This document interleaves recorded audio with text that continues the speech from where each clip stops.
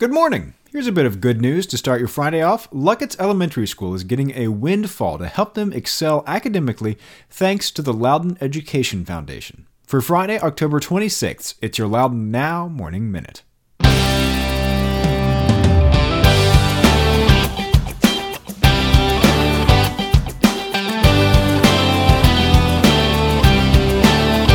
Hey, remember this phrase, rubber duckies.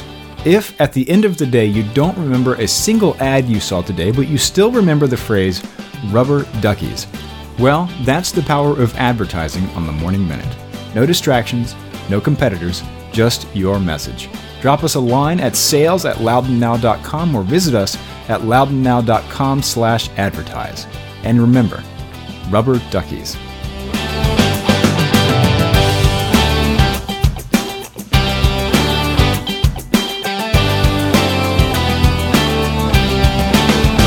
Thanks for being with us. I'm Red Screen.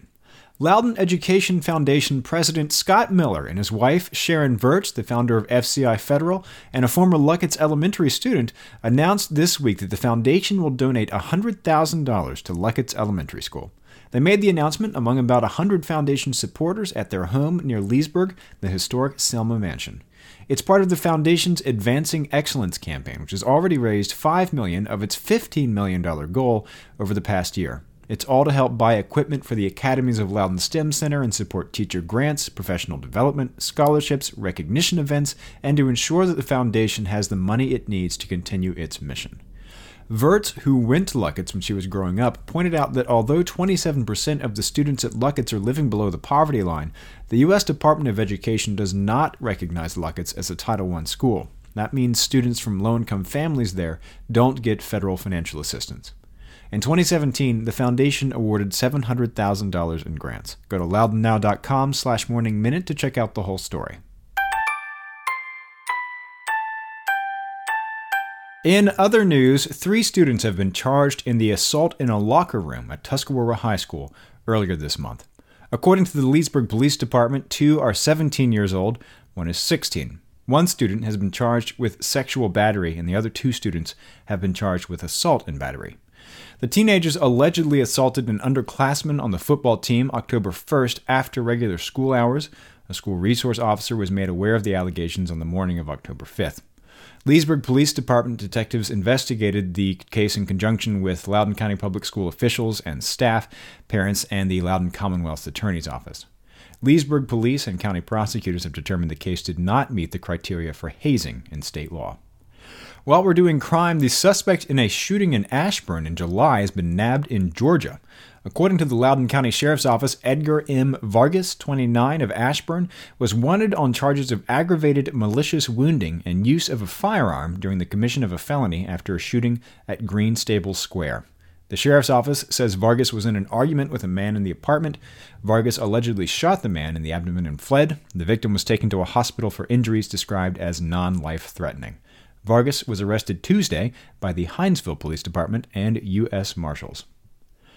County supervisors have approved a proposal to abandon the vision of a mixed-use town center-style development between Route 50 and Evergreen Mills Road along Loudoun County Parkway in favor of acres of Google data centers.